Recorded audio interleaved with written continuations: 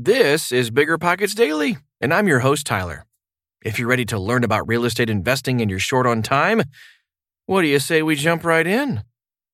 Okay, almost time for the show. We'll get right into it after this quick break.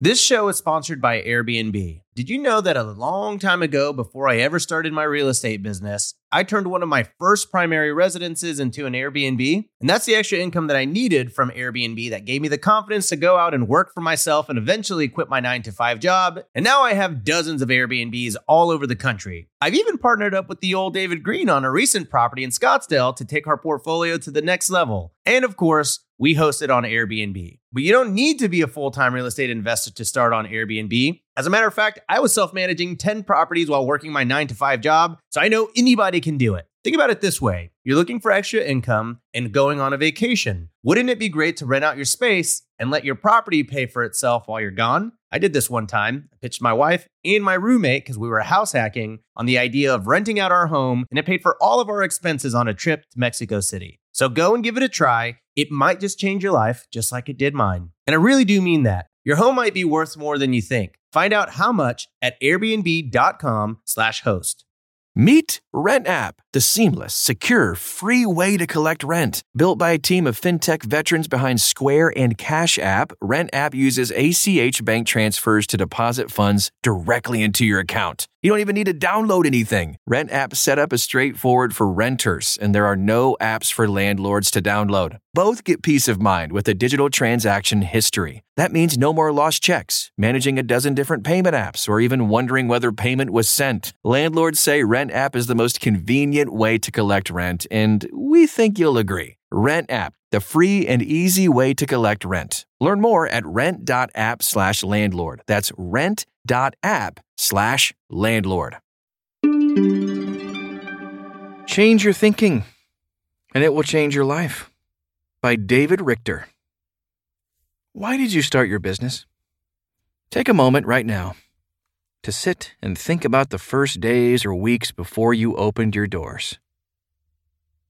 A lot of people jump right into business because they think they have a great idea, want to make more money, or don't want to be lorded over by a boss.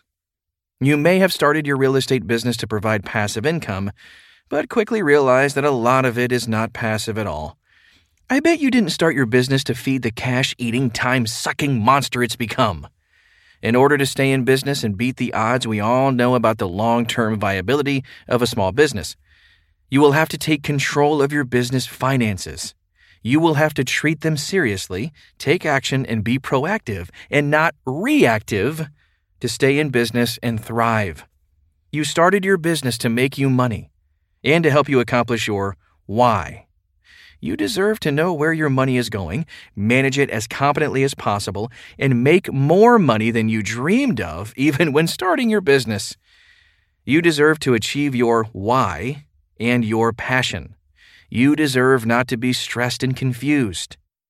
You will have to commit to being more profitable and keeping your profit a priority over the course of your business life. You will have to change your mindset and implement systems for your profit. In the end, it will be worth it because growing and learning and implementing good change will always yield good results in some form. In this case, I want that form to be more profit in your bank account so you can achieve the big goals and dreams you set out to achieve at the start of your business journey. Changing your behavior. I have found that if you can do what you're already doing and leverage it to form behaviors that are more conducive to making and keeping more profit, you will be more apt to retain those behaviors and actions over the long haul. Let me give you a personal example. In about a year's time in 2018, I lost 30 pounds. Before I lost that weight, I was the heaviest I had been up to that point. I felt slow and sluggish. I didn't like how I looked in the mirror and didn't have the energy I wanted. I knew something had to change. Only I knew that a lot of diets don't work because they are not sustainable long term, and I wanted to do something that could fit in with my daily routine. I basically said, I need to consume around 1,800 calories a day to lose weight over a period of time. So for 2018, I kept track of my calories for about a month. After that month, I basically knew what 1,800 calories were in a day for me. The biggest trick was that I was still eating the food I loved. In my head, I had tricked myself into thinking I didn't make a huge drastic change. I ate the food I loved, but I just had smaller portions. And I didn't snack all day every day like I used to. This helped me lose the weight I wanted to.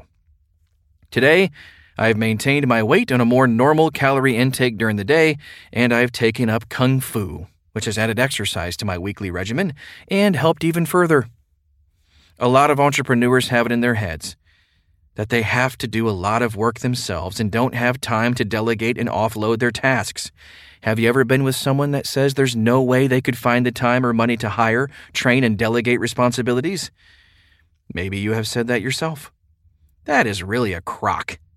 First, like the example, you need to make sure the training and behaviors can fit into what you're already doing. And second, you don't have the most streamlined, efficient, and productive system to hire, train, and delegate. All of those can be done by the right system.